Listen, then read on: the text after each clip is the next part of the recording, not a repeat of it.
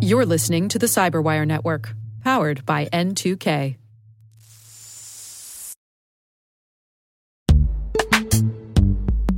This episode is brought to you by Palo Alto Networks, the leader in cybersecurity. As AI-driven attacks increase, organizations can't afford to have network security that's stuck in the past. Discover how Palo Alto Networks can help you predict what's coming and proactively secure against it with a zero-trust, AI-powered network security platform built to secure whatever, whenever, wherever.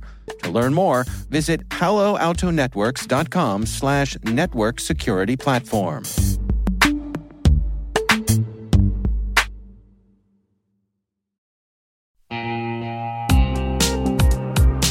When it comes to ensuring your company has top-notch security practices, things can get complicated and time-consuming fast. Now you can assess risk, secure the trust of your customers, and automate compliance for SOC 2, ISO 27001, HIPAA, and more with a single platform, Vanta. Vanta's leading trust management platform helps you continuously monitor compliance alongside reporting and tracking risk. Plus, save time by completing security questionnaires with Vanta AI. Learn why thousands of global companies use Vanta to automate evidence collection, unify risk management, and streamline security reviews. Watch Vanta's on-demand demo at vanta.com/cyber. That's VANTA.com/cyber.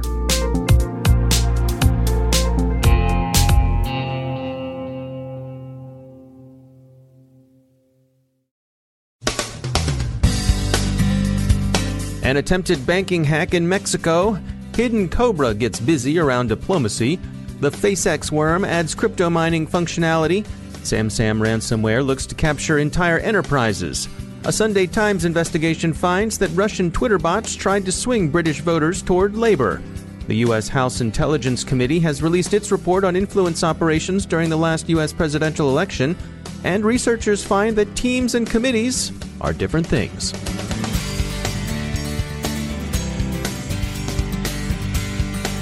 From the Cyberwire studios at Data Tribe, I'm Dave Bittner with your Cyberwire summary for Monday, April 30th, 2018. At the end of last week, hackers made a raid on Mexico's banking transfer system. 3 banks are said to have been affected: Banco de Bajío S.A., Banco Mext, and Grupo Financiero Banorte. They experienced unspecified difficulties in connecting to Mexico's central bank through SBIE, country's interbank electronic transfer system. The attack seems to have been contained. The banks quickly shifted their connections to an alternative contingency system, but details still remain sparse. Hidden Cobra, the North Korean cyber espionage unit, has recently exhibited a higher level of activity. Observers expect this. Increased espionage often accompanies periods of high-stakes diplomatic interaction, like the recent North and South Korean summit, and projected meetings between DPRK leader Kim and U.S. President Trump. While the U.S. Department of Homeland Security has also recently warned of the reappearance of destructive wiper malware wielded by North Korean actors, the spike in cyber operations seems largely motivated by wide-ranging espionage interests. That, and of course the prospect of theft, never to be overlooked when considering Pyongyang's straitened finances and the means it uses to redress its shortfalls. Trend Micro offers an update on the FacexWorm, which researchers have been tracking since last year. The malware has picked up new crypto mining functionality. It circulates as a malicious Chrome extension and now both installs a crypto miner in victim devices and redirects users to sites hosting various cryptocurrency scams. Estimates of the cost of the Atlanta ransomware attack have now risen above $5 million, which should be more than enough to scare any municipal government straight. SamSam, the ransomware that so badly infested Atlanta's networks back in March, appears to be moving toward a fresh target set, with signs that it may now be going after corporations. In doing so, the SamSam masters are exploiting known vulnerabilities in addition to the more common phishing and social engineering approaches. They seek to infect machines across an entire enterprise and then offer a volume discount, You can get your data back for the low, low price of $45,000 in Bitcoin. Why the discount is pegged at $45,000, no one seems to know. Researchers at security firm Sophos guess that the figure might fall below some reporting threshold, but they freely admit they're in the dark themselves. The range of devices being wired up to the internet continues to grow quickly, to the point where it can be challenging to wrap your head around the scope of the issue. It's a big attack surface made up of lots of devices of all sizes, from industrial control systems to consumer electronics and toys. Dan Lyon is a principal consultant at security firm Synopsys, and he joins us to share his view on IoT security. I don't know that anybody fully grasps the full scale of connecting all of these systems to the internet and just all of the different threats and risks that exposes across the internet. So I would say we're still learning about that. People are still coming to terms with it. It's immature from the perspective of other systems that have gone through this, such as financial systems, web systems. We went through this 10 years ago or more. We went through it with mobile apps, and now we're starting to go through it with IoT devices. And so where do you think successful pressure is likely to come from? Is this a situation where we need regulation, or are people going to gravitate towards the safer devices just through market forces? I think that regulation is the only thing that has shown itself to be truly effective. Self-regulation is really slow, and I don't believe that self-regulation drives the same types of behaviors because of all of the trade-offs that need to happen, time, cost, schedule. In an ideal world, the market forces would drive this, but it's too complicated, I think, for market forces to truly drive. I remember when I was a kid, my grandfather pulling me aside and showing me on a box for a portable radio. He said, look, this box has this UL listing sticker on here, and that means that it's been tested that the electrical systems in here are safe. Do you think that push to have something similar to UL, perhaps even UL themselves, is something that could be effective? So I think that's a great analogy. I think it has some promise in terms of pushing some change in the industry, which I would argue some change is better than perfect change. But I think what's different with security, when you're talking about electrical safety, you're coming down to ultimately the laws of physics. How do electrical signals work? What are the laws of physics that govern those? You can do more analysis that holds up longer on that type of system than you can on security, where security is definitely not governed by the laws of physics and is changing at a very rapid rate. We don't learn about new laws of physics that need to be incorporated into the UL electrical safety standards. Right. But we learn about new security things every day that need to be reviewed and understood and possibly, introduce a new design consideration that has to be accounted for. One of the problems with IoT, I think, is that the use is so pervasive across multiple organizations. You've got the large global organizations that have resources that they can bring to bear to help this problem for them. They can bring staff on, they can hire staff, they can pay for third-party testing. But if you start to look at, smaller organizations, they don't have those same resources. They don't have the staff, they don't have the skills, they don't have the budgets to hire those people. They can hire third parties to help them assess things that they may want to bring into their networks. So that's one view of the risk. They can start to look at maybe the provenance of how these devices are created. That's going to vary depending upon the maturity of the manufacturer that they're building these from. So I think it's kind of a combined approach, looking for those things they can do, such as third-party assessments on off-the-shelf things, and then they can work to identify and develop compensating controls. They can work together to try to drive change into the manufacturers and make sure that the manufacturers are building secure devices by design so that the risks are reduced when they purchase them. And that's going to require working together as groups, working across industry to drive that type of change to make sure that it's a viable purchasing consideration.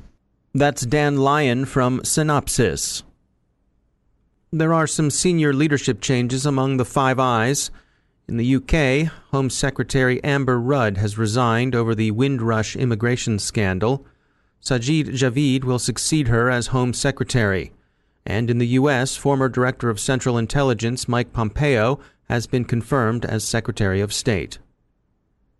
Investigations into Russian influence operations targeting British elections show some notable Twitter bot activity mounted in the interests of Labour leader Jeremy Corbyn.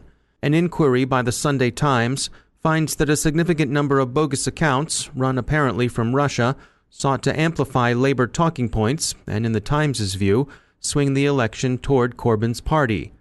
Labour has retorted that remarks by Russia's embassy in London show that, in fact, Moscow preferred a Tory victory.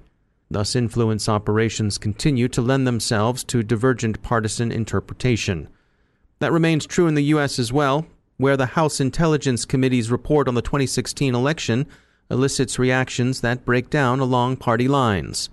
Essentially, the conclusions hold that the Russian government did indeed seek to interfere with the election, but that there's no serious evidence of collusion with those efforts on the part of the Trump presidential campaign.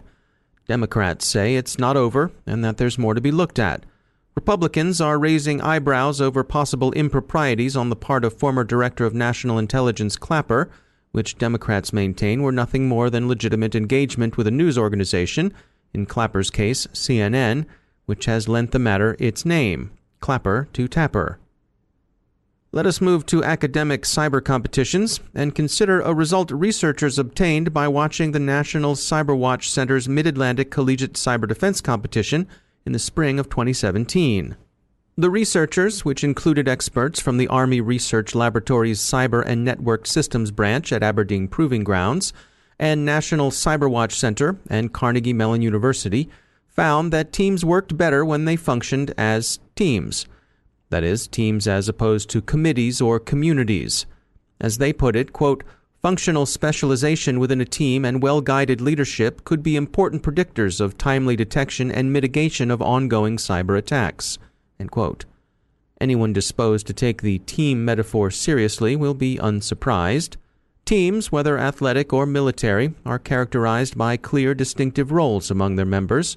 Think of the different functions in a football or baseball team. A football down begins, for example, when the center snaps the ball, and there's no need to discuss in the huddle or on the line whether a tackle, guard, or tight end should really be doing that, nor what's actually involved in the snap. That's what we've heard from our sports desk, at any rate. Similar observations could be made about any athletic team. They could also be made about small military units. An artillery section, for example, has clear responsibilities assigned to each cannoneer when it occupies a firing position. The gunner, the assistant gunner, the number 1 and number 2 cannoneers, and so on, all have very specific roles, and their section chief is in charge. Or so we've heard from our gunnery desk. All of these cases are noteworthy for their susceptibility to improvement through drill, and they're also noteworthy for the team's ability to work without discussion or constant direction. Observing the collegiate competition came to the same conclusion. The winning teams were the ones in which the members knew and did their jobs, usually without needing to turn away from their keyboard. In fact, the researchers said, quote, face-to-face interactions emerged as a strong negative predictor of success, end quote. That is, chit-chat, waffling, and negotiation, or waiting to be told to do something. These things are bad. It's sometimes said by unreflective coaches, sportscasters, and company-grade officers that good teams don't think. That's not true. They think a lot, but they do it in advance, and they reduce their thinking to practice. Congratulations, by the way, to the University of Maryland's Cyber Dogs, which were what the researchers called a purposive social system. They won because, as Ars Technica's headline writers put it, they shut up and work.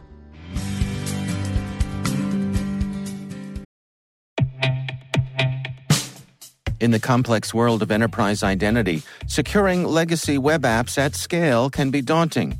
Strata Identity makes it simple. With Strata, you can effortlessly integrate non-standard apps with any identity service, like MFA or SSO, with zero coding and zero hassle.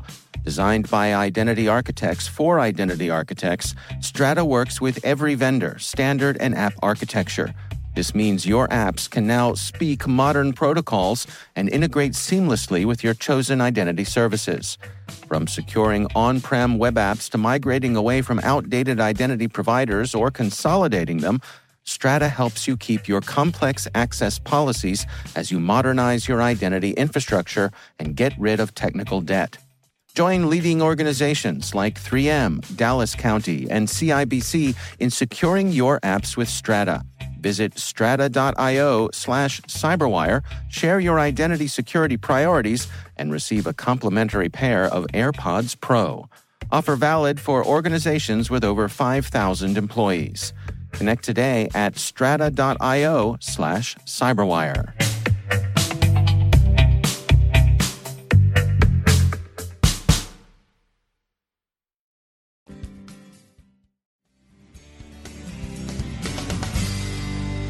Joining me once again is Robert M. Lee. He's the CEO at Dragos.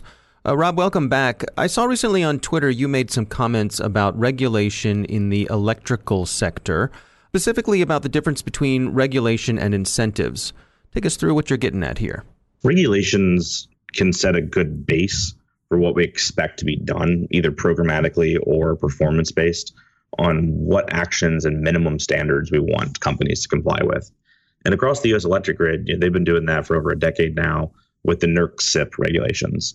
And they do set a strong base standard of what we want to see, like two-form authentication for communications into a control center. The problem, though, is that regulations only can apply to a past state that we're interested in. In other words, it's not good at predicting where we need to be. It's not good about allowing innovation. It's saying, hey, here's what we have perceived to be a good base. Previously, let's work towards that. This is ultimately a good thing, but we must understand that regulations can't regulate out the human adversary. Regulations themselves can't protect us. They can just apply sort of a base level of defensibility and opportunities for defenders. And in that way, I think that some industries could still do with some regulation. I'm not a huge regulation fan, but there are decentralized industries where that might make sense. But in certain industries where it's much more centralized and community driven, and maybe even that we've already had regulations, we need to open it up for incentives instead. In the case of the U.S. electric sector, I testified in front of the Senate that we needed to take a pause for a while. New regulations in the power sector come out every 2 to 4 years, and that creates an extreme pressure of the companies to keep up with regulations instead of focusing on new innovative ways to do security. And it would be beneficial to take a 3 to 4 year period where we stop coming up with new regulations, allow the companies to do anything for security that they deem appropriate for their companies, and then have those lessons learned and extract out best practices from that instead of just trying to focus on regulation. Thinking of the political incentives here, that if I'm a politician, it's easier for me to get hit by saying, well, why didn't you regulate these people? Why did you just let them run free and do whatever they wanted to do? That's actually exactly why this still happens. I've talked to just about everybody in this discussion in terms of like sides of the conversation, from the government to regulators to asset owners. And that's entirely what it comes down to usually. Like we know that the regulations have been good, but nobody wants to be the person that suggests less regulations. The power company doesn't want to say, hey, you know what, we've kind of exhausted this, because then they don't look willing to move the needle. The government doesn't want to say, yeah, let's take a break on this, because if a cyber attack happens, they look like a weak administration on a weak party on taking action for security. The regulator doesn't want to not do regulations, because those regulators are generally political appointees, and they're only there for 3 to 4 years. So the idea of not doing anything for 3 to 4 years looks very bad on them and their party, and this was their opportunity to get involved and try to influence change. So it's a tricky subject, because, quite frankly, everybody is incentivized to do regulations whether or not they do anything for anybody. I think they have been beneficial, to be honest. Our power grid today is much better off than what it was a decade ago. But there is a time to say, okay, folks, let's work towards programmatic regulation, or let's work towards incentivizing through tax credits or programs from the government to find new best practices and innovation and security that's going to be cool and exciting and helpful instead of checkbox. All right, interesting stuff. Robert M. Lee, thanks for joining us.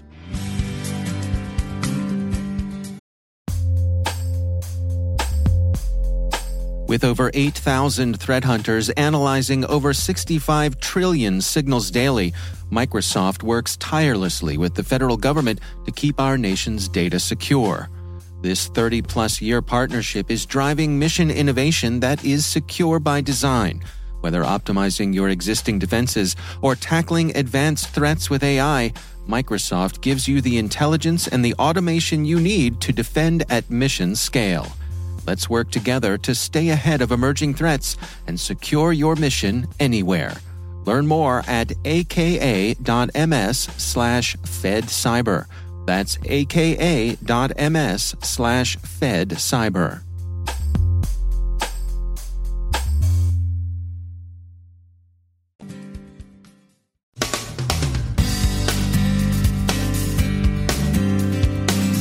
And that's the Cyberwire.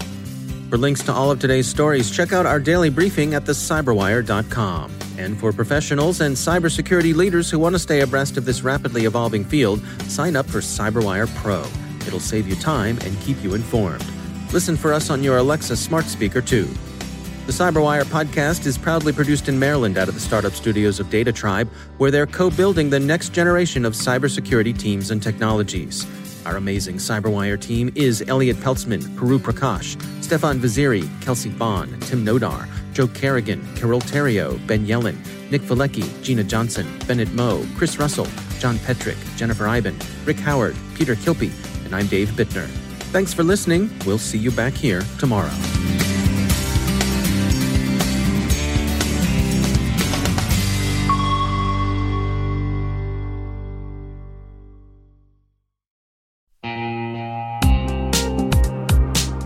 Managing the requirements for modern security programs is increasingly challenging and time-consuming. Enter Vanta. Vanta gives you one place to centralize and scale your security program. Quickly assess risk, streamline security reviews, and automate compliance for ISO 27001, SOC 2, and more. You can leverage Vanta's market-leading trust management platform to unify risk management and secure the trust of your customers. Plus, use Vanta AI to save time when completing security questionnaires. Cyberwire Daily listeners can get $1,000 off by going to vanta.com/cyber. That's VANTA.com/cyber.